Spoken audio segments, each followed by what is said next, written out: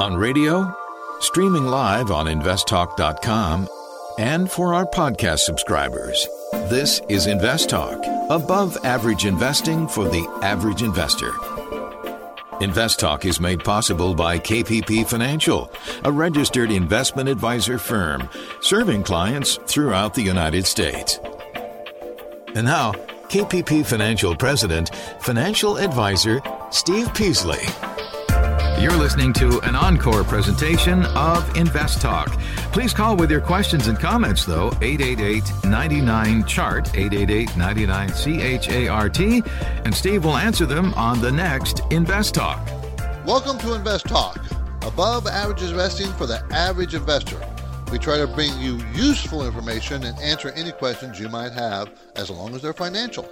Okay, let's go to Jim in Carlsbad. How you doing, Jim? The question I had was about the mutual fund versus the exchange-traded fund. What exactly is the difference between those? Okay, ETFs are fairly new, and there's lots of it's kind of exploding and take a lot of money out of the mutual fund, so it's kind of an interesting thing. The mutual fund has a manager, okay? He may be a large cap mutual fund, he may be a small cap, he may have a discipline that he is employing, and he states that in the prospectus. And he says, I'm going to buy large cap stocks. So he goes out and buys those large cap, and he manages, buys and sells, and he tries to manage that portfolio to make money. A ETF, exchange traded fund, is an unmanaged fund. It follows indexes like the QQQs or the SPYs, or it can follow a sector like the insurance sector or the banking sector or oil sector. It could be an ETF that just has those group of stocks in them, but they're not managed at this point. Most of the time they're not managed. They're not managing the ETFs. You're just buying that group of stocks and there you go. So one is much more managed than the other. On the other hand, ETFs are much cheaper because they're not managed. It's the cheaper fees than a mutual fund. So ETFs are more focused on industry groups then, and rather than capital value? And areas of the world, even country-specific sometimes, or just areas of the market, yes. Great. Thanks, Jim. Appreciate the call. Hey, Steve and Justin. This is Jason from New Hampshire, and I was calling to ask about my father and retirement. He's 58 right now and plans on retiring when he's 67. He doesn't have any retirement savings but would like to start conservatively. And I'm just curious what would be the best approach/strategy for him. Would love to hear back from you. Thanks. Okay, so he wants to be conservative. So he doesn't want to be fully in the stock market. That's not conservative. That's aggressive.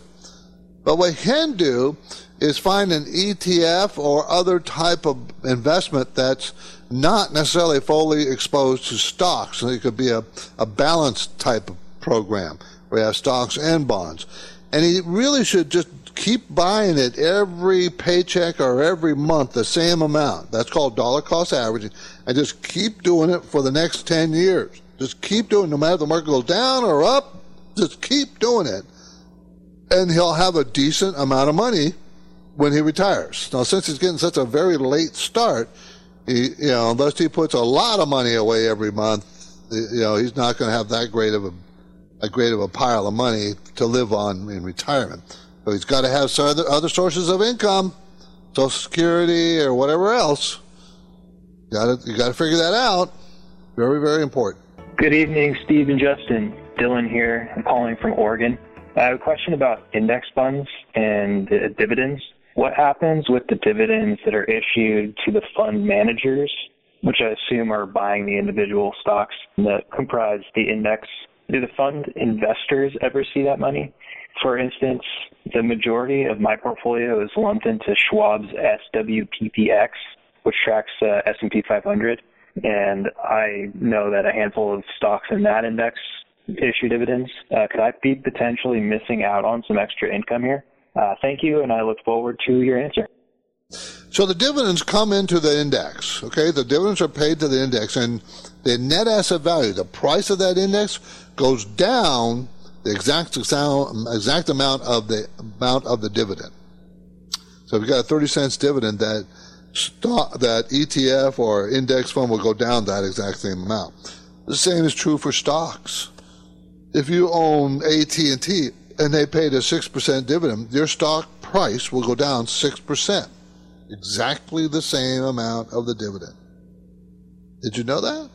See, some people think they can buy the stock the day before they go ex-dividend, meaning that the day before they pay the dividend, and therefore they'll make the dividend and then sell the stock, and they just made the dividend without any risk. That's wrong. When they go ex-dividend, the stock opens up at the exact amount of the dividend down on the price. Same thing would true with the indexes. Now, of course, the index has the money, right? So they got to reinvest it. If you had the individual stock, you would have the money, and you could do whatever you want with it. But an index doesn't pay it out to you necessarily. You know, some of the ETFs specialize in paying it out to you. They'll pay it out to you. So it depends on, you got to know how that ETF or index is structured, how they do that. You can call right now and be part of the program. Let's hear about what your talking point is. 888-99-CHART, 888-992-4278, and you can get through right now.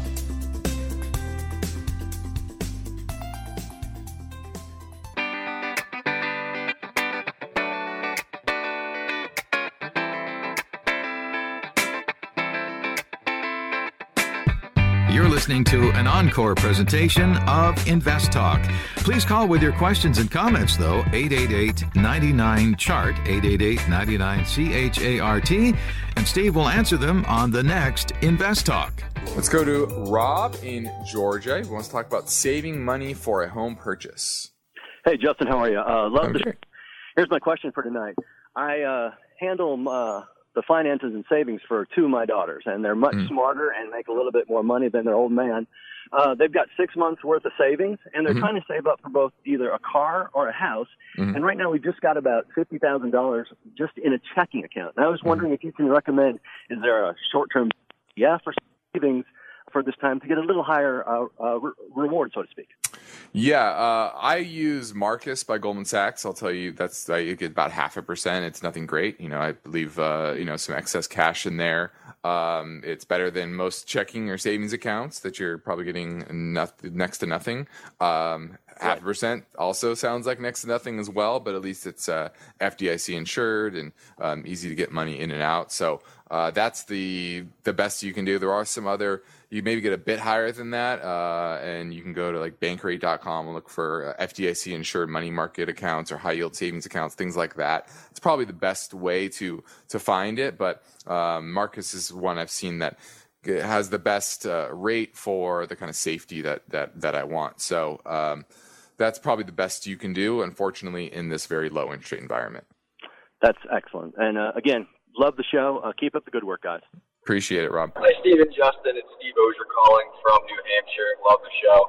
Just had a quick question about Roth 401k contributions inside my employer plan. So when it comes time to take those contributions out, typically how does that work? Because obviously I have traditional, and then I also have the Roth contribution inside my 401k.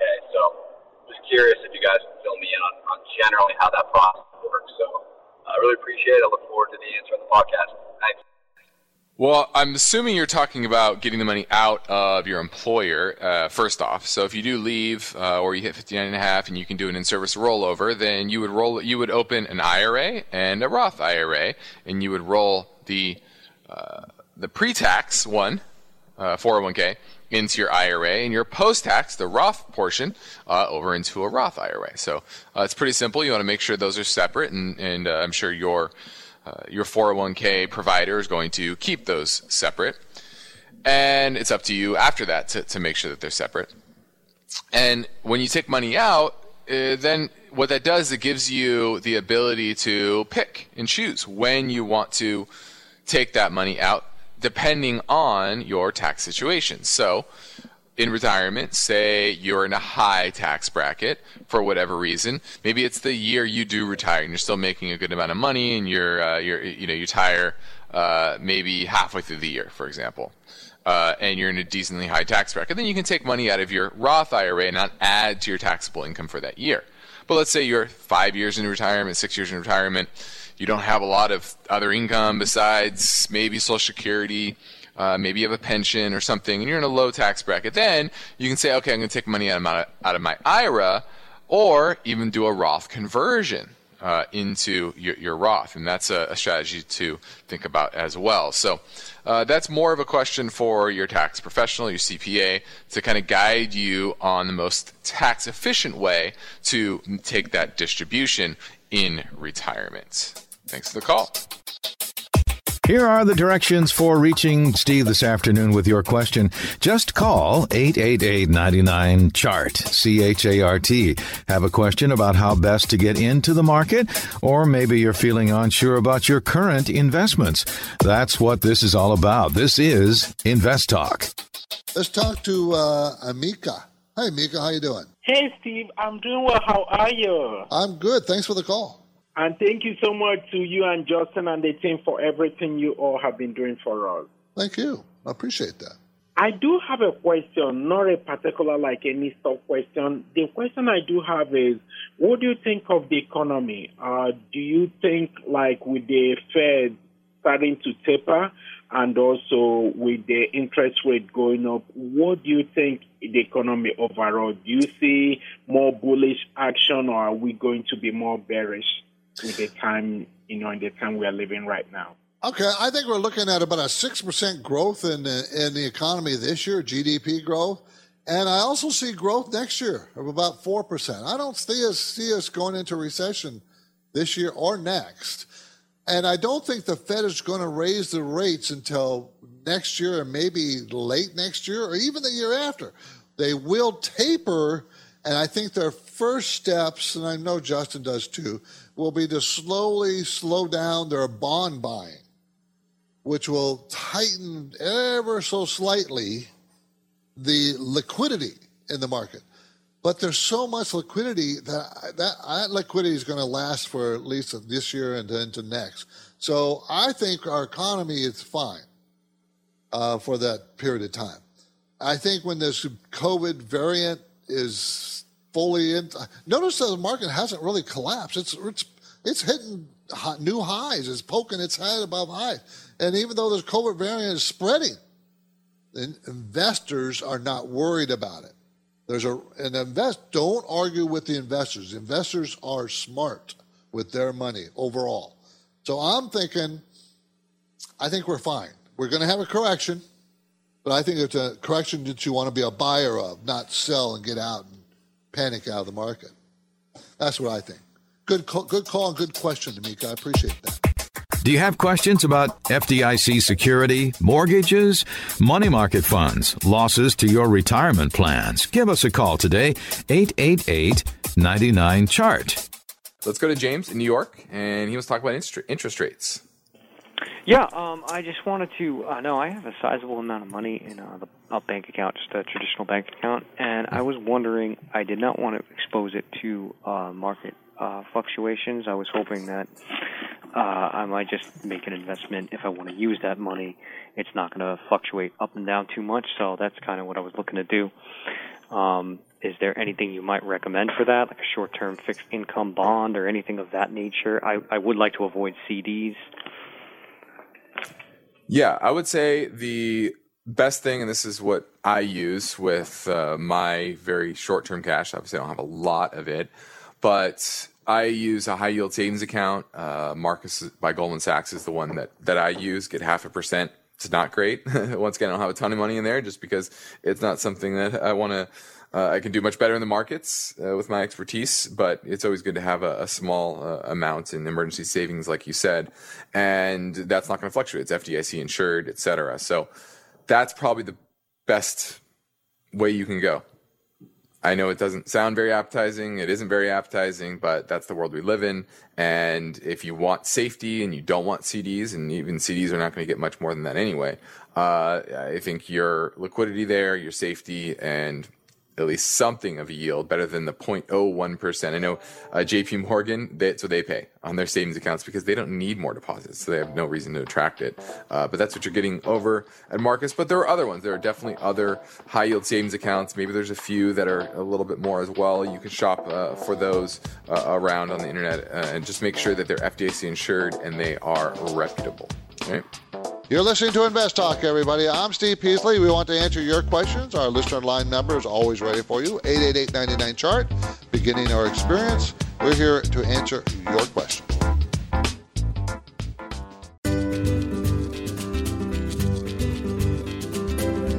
You're listening to an encore presentation of Invest Talk. Please call with your questions and comments, though, 888-99-CHART, 888-99-CHART, and Steve will answer them on the next Invest Talk.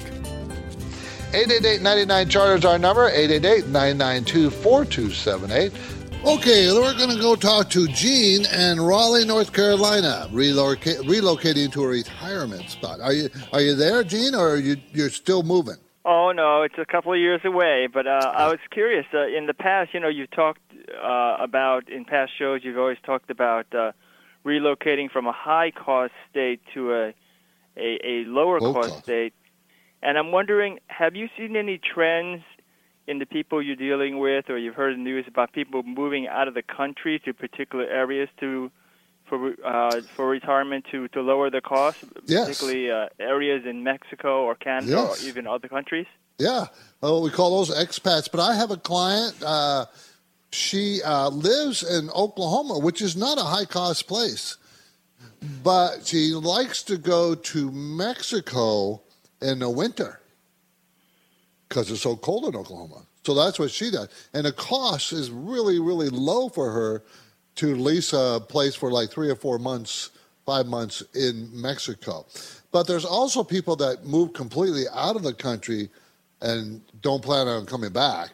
I even talked about earlier this week or late last week about billionaires moving out of the country and getting rid of their U.S. citizenship because of the high taxes.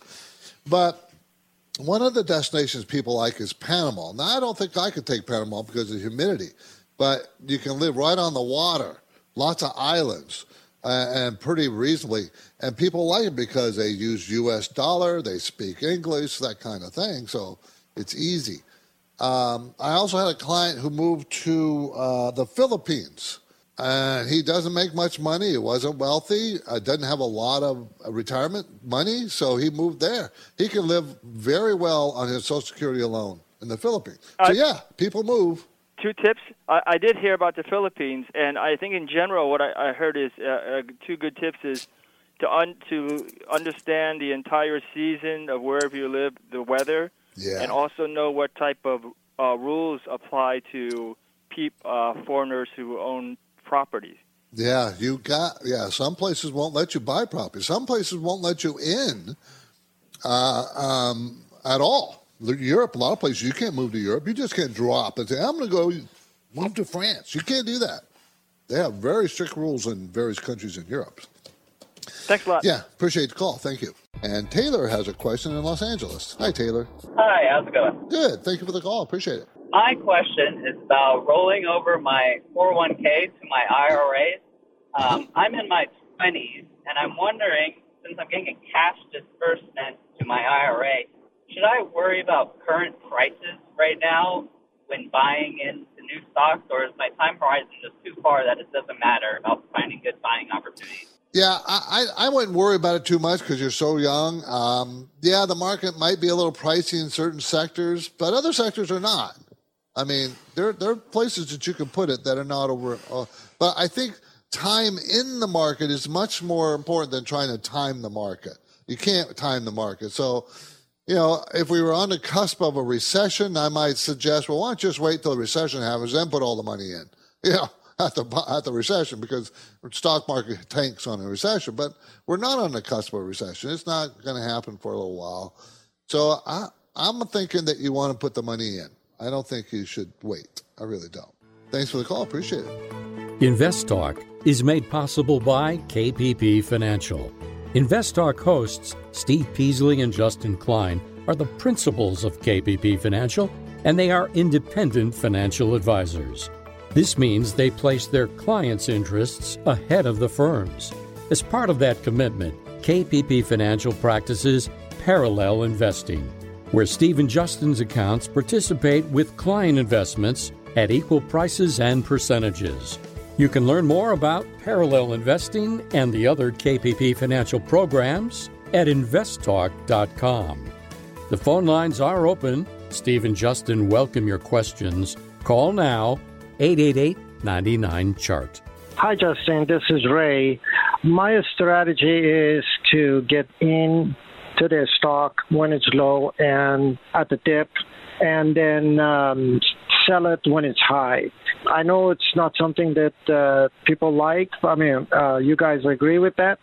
But I'm doing okay. I'm doing better than what I was expecting. 75% of the time I'm doing good.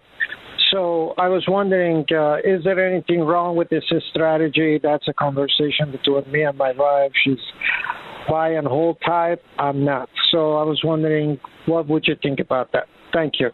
Well, your strategy is basically buy the dip. And in a bull market, that works perfectly fine, right? Because every dip gets bought. And frankly, investors have been conditioned to invest this way, right? Because any dip, any major dip, the Fed will come in and kind of stimulate the economy. Now it's the government coming in and stimulate the economy and getting money into the hands of people and investors and companies. And so that's simply the market environment we're in. Now, in a bear market, buying the dip does not work, right? Because every dip may get bought, but guess what? That rally gets sold, and then it goes lower and lower. And so you're doing well because it works in an up environment, in a bull market environment.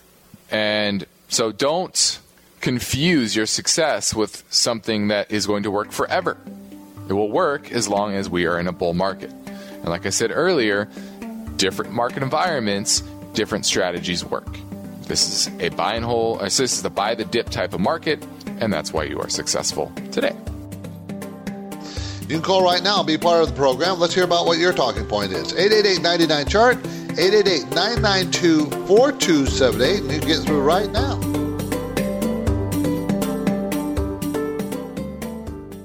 Let's say you've been thinking about learning a new language. Okay, why? I mean, how would it come in handy? And where would you want to use it? Could it be that you have an upcoming international trip?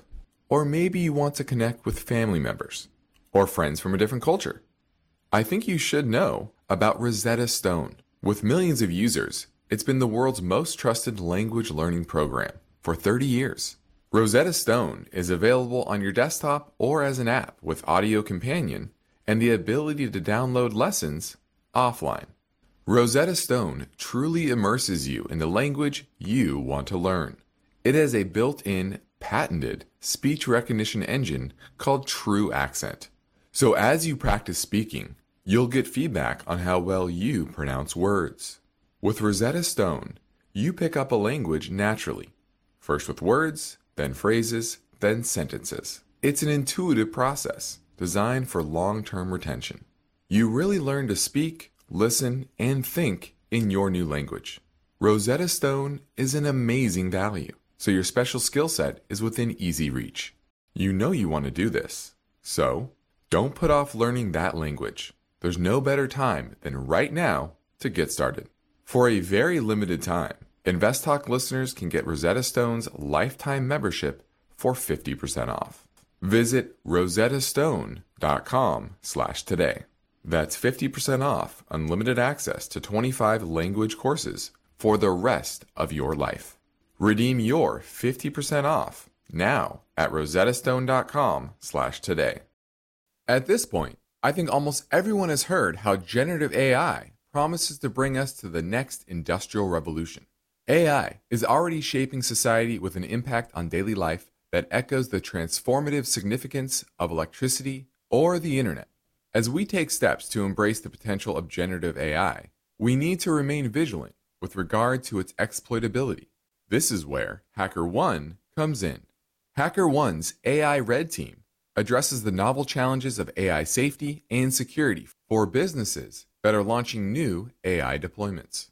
The HackerOne approach involves targeted offensive testing by harnessing the collective skills of ethical hackers who are proficient in AI and prompt hacking. In short, AI red teaming is the practice of stress testing AI models and deployments to make sure they can't be tricked into providing information beyond their intended use, and that security flaws can't be exploited to access confidential data or systems. HackerOne seamlessly integrates with your existing tools to enhance communication and collaboration across development, security, and IT teams. So, stay ahead of the game in the battle against cyber threats with HackerOne's attack resistance platform. Learn more at HackerOne.com. That's HackerOne.com, HackerOne.com.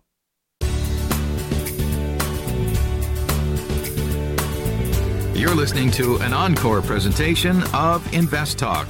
Please call with your questions and comments, though, 888-99-CHART, 888-99-CHART, and Steve will answer them on the next Invest Talk. 888-99-CHART, everybody. Give me a call. Love to talk to you. We're live, and we're going to go to Mark in Morgan Hill. How you doing, Mark? Morgan Hill, by the way, is in California, up the coast a bit from me and down from San Jose, down from Silicon Valley. How you doing, Mark? I'm doing well. Thanks for taking my call. Thank you. I had a question about closed-ended funds. I discovered them about almost a year ago, and I went from investing a little bit to quite a bit, over $200,000 now I'm in them, including munis. They're doing really, really well. They're not talked about very much in investment circles, and it's hard to get information. So I wanted to ask you your thoughts on them. I realize there's risk involved, but so far so good for me. I just wanted to know your thoughts. Sure. A closed-end fund is neither good nor bad. It's a different type of investment. Okay, everybody knows what a mutual fund is. Everybody knows what ETFs are, but closed-end funds have been around a lot longer than ETFs, exchange-traded funds. What's the difference is between a mutual fund, an ETF, and a closed-end fund. The closed-end fund has a finite number of shares. It can do anything that a mutual fund or ETF can do. Follow an index. It can buy and sell stocks. It can be a bond closed-end fund. But being that it has a finite number of shares, like a company, like a stock company, it can sell at higher than the net asset value of the fund's holdings. So, an open-end fund, which is a mutual fund or an ETF, means it always sells at what is the value of the holdings it has. A closed-end fund can sell at a discount to the value or a premium to the value. So you can buy a closed-end fund and you can pay more than what it's really worth. The holdings are worth less than what you have, or you can buy at a discount and the holdings can be more. So don't think that it's really that different of an investment than all the others, other than it can sell at a discount or a premium. Of course, you would like to buy it at a discount because you're getting the stuff that it's holding cheaper than the market value is. But there's nothing wrong with having them. There's no magic there. It's just that if you buy a good closed-end fund, you get a good managed fund. There you go. You get the assets that's in the fund. Okay. So they're fine, Mark. There's nothing wrong with them at all. Nothing wrong with them. But you do want to know if you're buying at is it trading now? Has it done very well, as you suggested? Is it at a premium to what the holdings are? And maybe you want to, sell some because it's at a premium. Okay? 888-99-CHART is our number, 888-992-4278. We're going to talk to Jim in Indiana. How you doing, Jim? Hi, Steve. I was calling today about rental prices and what I can hopefully take advantage of the situation. Okay. So I live about 25 minutes from the second largest city in Indiana. Okay. And so I guess you could categorize where I live as a suburb. The rental prices in the town that I live close to have gone up about 10% year over year. Okay. So, it's still really affordable. It's Indiana. It's like 950 square feet. You're going to pay about $850 a month. Oh, wow. But that's gone up 10% year over year from last year. The town that I live in, 900 square feet is going to cost you about $650 a month. Oh, wow. A month, and it's only gone up about 5% year over year. Now, the town I live in is is we have a very small college here in the town, and I'm looking at it going, okay, where is the opportunity in terms of future looking? Is there an opportunity to buy rental properties? If I do, should I buy in the larger town that I'm further away from where I work, or should I buy where I live, where the prices of rent are not going up as quickly? Yeah, that's a very good question. Where you want to concentrate on those places that have growth and some kind of magnet to draw in people. When I say that, you kind of touch on a little bit. You said there was a small college in your town. But what about one of the major colleges in Indiana? Those are magnets for young people and nightlife and, activity. Also, the Indiana's state capitol, that's another place. Usually that's a magnet. Or a huge recreational or vacation spot that everybody loves to go to. Try to figure out try to stay in an area where there's a magnet of some kind drawing people to that area. And I think you'll be more successful, and you'll have prices probably a little higher, but also probably going up that 10% instead of the 5%. So that's what I would suggest. When I was buying rentals, my magnet was on the West Coast, was something within a mile or two of the ocean, because everybody wanted to live near the ocean. Okay, so that was my magnet that I used. I had 6 or 7 properties at one time, and they were all within a mile or two of the ocean. I did very, very well with those properties because of that. So I think you just got to figure out, well, where's a good draw of people to, and where is the growth? Stay with the growth area, not the places that are stagnant, but with growth areas. Good question, too. Very good, Jim. Thank you for the call. I really appreciate it. Each day, Invest Talk listeners submit their finance and investment questions via phone or email. And Steve and Justin thank you for your loyalty. Would you like your question to be put near the top of the list? Just take a minute or two to leave a review and rating for Invest Talk at iTunes. And be sure to include a brief question with your iTunes review comments. Your rating is a vote of confidence that leads to higher visibility and causes more people to discover and listen to Invest Talk. So please tell your friends and family members about the free Invest Talk downloads at iTunes, Spotify, Google Play, and investtalk.com. Remember to include your brief question when you review and rate on iTunes. And of course, your calls are always welcome 24/7. Don't forget to call Invest Talk. 888-99-CHART. Hi, Steve and Justin. My name is Todd in Colorado, 6-month listener here. Love the show. I have a question about where to store holdings for stock buying and investing. I have an IRA, but it's maxed for the year. Is it wise or even legal to have several IRA accounts? Or what is the best way to set up accounts to invest from? Anyway, appreciate everything you guys do. Love the show, and I look forward to hearing the answer. Have a good one. Well, thank you for the kind words about my grandfather, Jerry. But when it comes to IRAs, you can hold as many IRAs as you want. There's no limit. There's nothing illegal about having multiple IRAs. You can have different brokerage firms, same brokerage firm. Well, that doesn't really make a whole lot of sense, but you can certainly do that. It's about the IRA contributions. That's what matters, is how much money. And you could have 6 IRAs and put $1,000 each every year for your $6,000 annual contribution.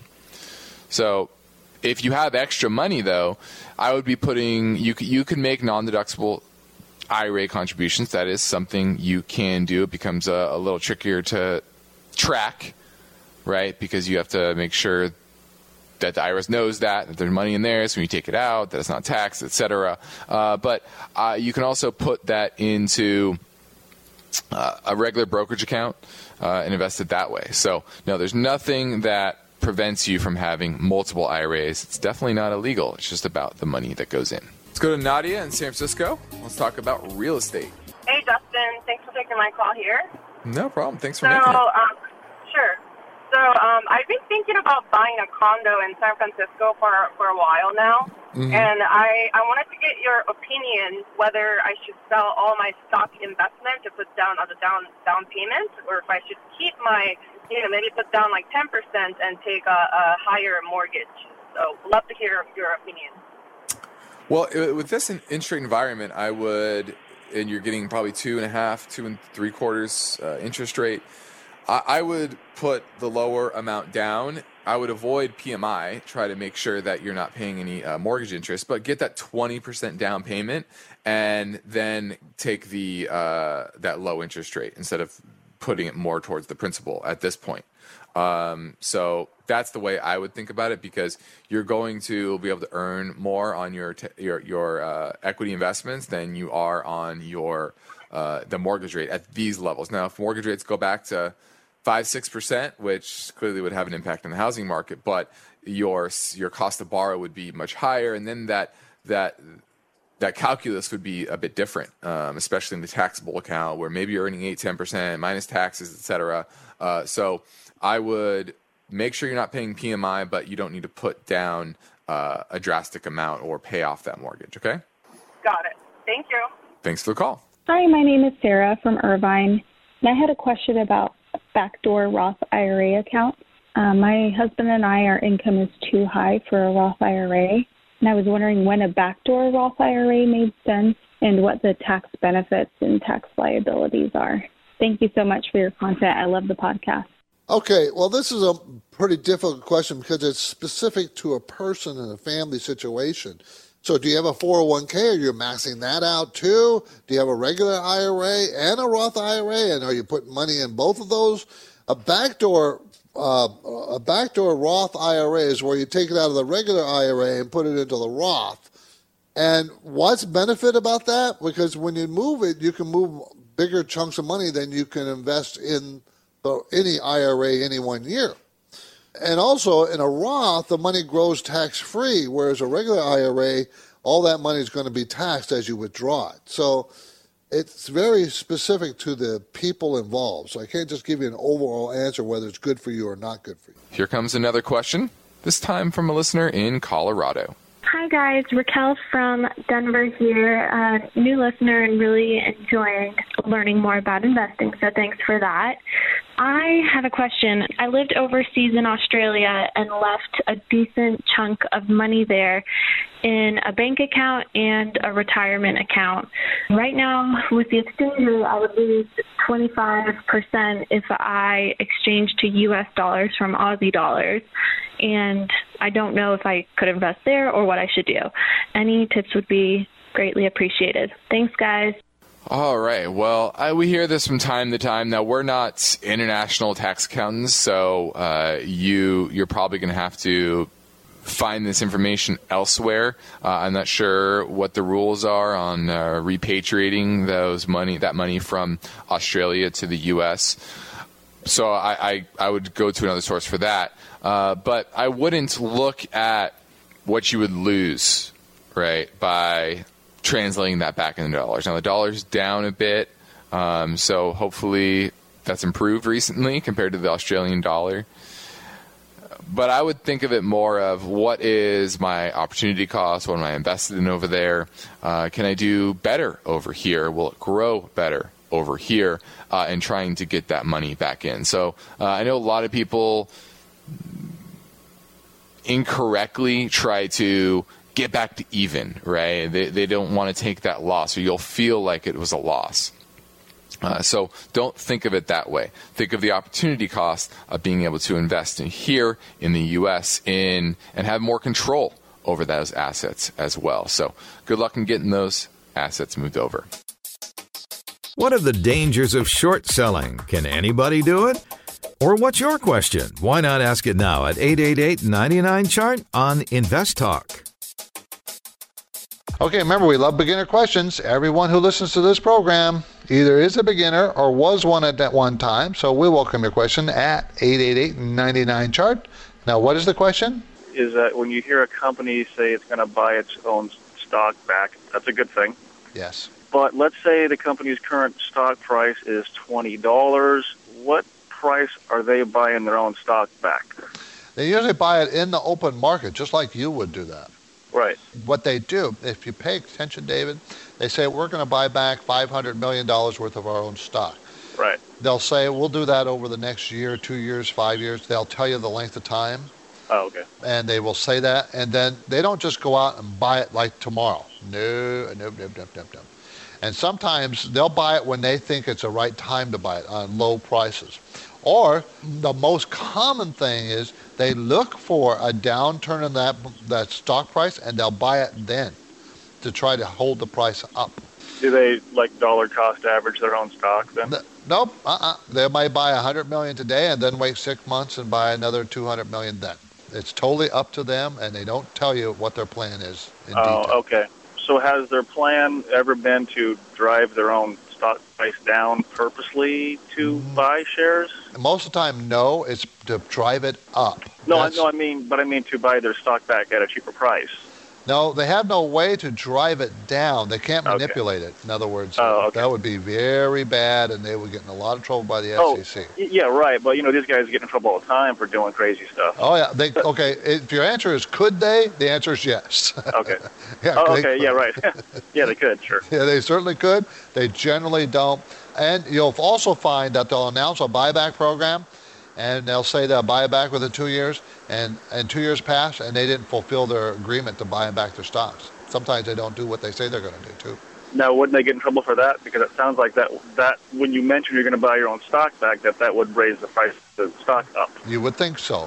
But they'll have reasons like we had better uses of the money. Maybe we wanted to put the money to buying a new company that was an opportunity. They'll come up with something.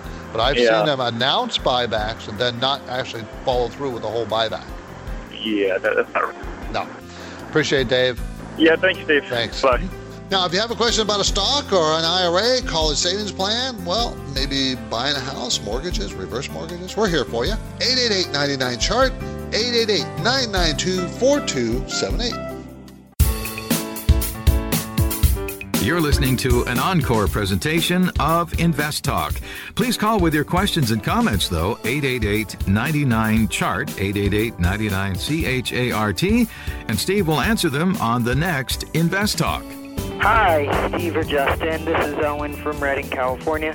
I'm calling to ask on your opinion about the EV sector. I've been watching it for a while now, and I've been wanting to get some exposure to it, but it seems overpriced. So I've been watching Xpeng, NIO, Tesla, Nikola, and all the stocks seem either way overpriced to me, or they seem like they're not a very good stock. So I was just wondering if you know of a cheaper stock that has a future that is in the EV market that's not so overpriced or overbought right now, or if you are looking at a certain stock and you're looking for a drawback. Thanks, and I'll be listening on the podcast. Now, of course, we cannot just bring up companies and tell you to invest in them. Now, the SEC wouldn't let us. But don't just look at, when you're talking about the electric vehicle market, don't just look at the car companies. Look at what parts do they get those from? What the parts in that car come from somewhere. They don't make them all. I mean, so look deeper. And the technology that's really changing and a lot of money is being poured into it is the electric vehicle. In the electric vehicle industry is batteries, and that's why I would suggest you look. See, remember, Volkswagen said all their cars are going to go electric in the next few years. Well, that's a lot of batteries being produced by somebody. So widen your view. That's what I would say. And, the big car companies also are going to go electric. Volkswagen, GM. GM just got recently their price upgraded by some analysts because of the electric vehicles that they're coming out with. So think more globally. Managing multiple mutual funds, researching professional services, where to put your savings. If it's about money and if it's important to you, we want to know more about it. We're here for you. 888-99-CHART is how to reach Steve or Justin right now on Invest Talk. Okay, let's go to Eric in San Mateo. How you doing, Eric? Want to talk about municipal bonds. How's it going? Good, Steve. Thanks for your podcast. It's great. You're welcome. Have a question. So, we we had a managed account with Fidelity, and we took 20% out to buy a property, investment property. It kind of fell through. Okay. We kind of bought it. We sold it was all stocks. So we took it out. We sold it at a profit, and the investment property fell through. So our advisor recommended, since we sold at a profit and the market is really high right now, to invest it into a managed account for municipal bonds where it's tax-free. You'll get a 4 to 5% return. So in case we do find another property to buy, or when the market goes down, to reinvest in the market. What are your thoughts on that strategy? Okay. That depends. What tax bracket are you in? The highest, probably. Okay, so then a double tax-free benefit is a good one for you, because when you buy municipal bonds in a particular state, and you're calling from KDOW, so I'm assuming you're in California. So the double tax-free, in other words, you don't have to pay income tax on the money that you earn with the state or the federal, could benefit you with an extra point or two of interest, because you don't have to pay taxes on the money that you earn. The danger in that thinking is getting out of those bonds if you're going to use that money to buy real estates down the road. Not that you can't get out. Of course you could get out. You could sell them, but you don't know at what price you can get out. So the value of your municipal bonds, if interest rates keep going down, then you'll be able to get out of it at a higher price, and you'll be fine. If interest rates start turning around on us in the next 6 months, a year, or 2 years, whatever, just know that bond fund, even though it's a municipal bond fund, will go down in value as yields go up. Okay? So the value could go down. For the time being, they're not, it's an okay strategy. Is it an ETF, exchange traded fund, or a mutual fund? No, it'd be a managed account. So the managed account, they would buy about 30 municipal bonds, and then have different maturity dates, so to spread it out. So, so then I don't really have a problem with that. I really don't. Other than that, the only danger is if interest rates start to rise on you. But that's kind of slim at this point. I don't think rates are going to go up anytime soon. So, Eric, I think I'll give you a thumbs up on that. I'm okay with that. Okay? I appreciate that, Steve. Thanks for your input. No problem. Thanks, Eric. Good luck. I hope you find some properties. Before we go, you can see more about today's topic. Go to investtalk.com. You want to contact me directly? Easy. Leave a message in the machine or go to investtalk.com. I'm Money Manager Steve Peasley, and I want to thank you for listening. Because of the nature of the interactive dialogue inherent in the format of this program, it's important for the listener to understand that not all comments made will apply to them specifically. Nothing said shall be taken to be investment advice, or shall statements on this program be considered an offer to buy or sell securities. Such advice is rendered solely on an individual basis, and at times will require that the investor review a prospectus before investing. InvestTalk is a copyrighted program of Klein Pavlis Peasley Financial, a registered investment advisor, which retains all rights. For more information regarding KPP's investment advisors, call 1-800-557-5461. Steve Peasley is President and Justin Klein Chief Executive Officer of Klein Pavlis Peasley Financial. And they thank you for listening and welcome your comments or questions on our 24-hour listener line at 888-99-CHART.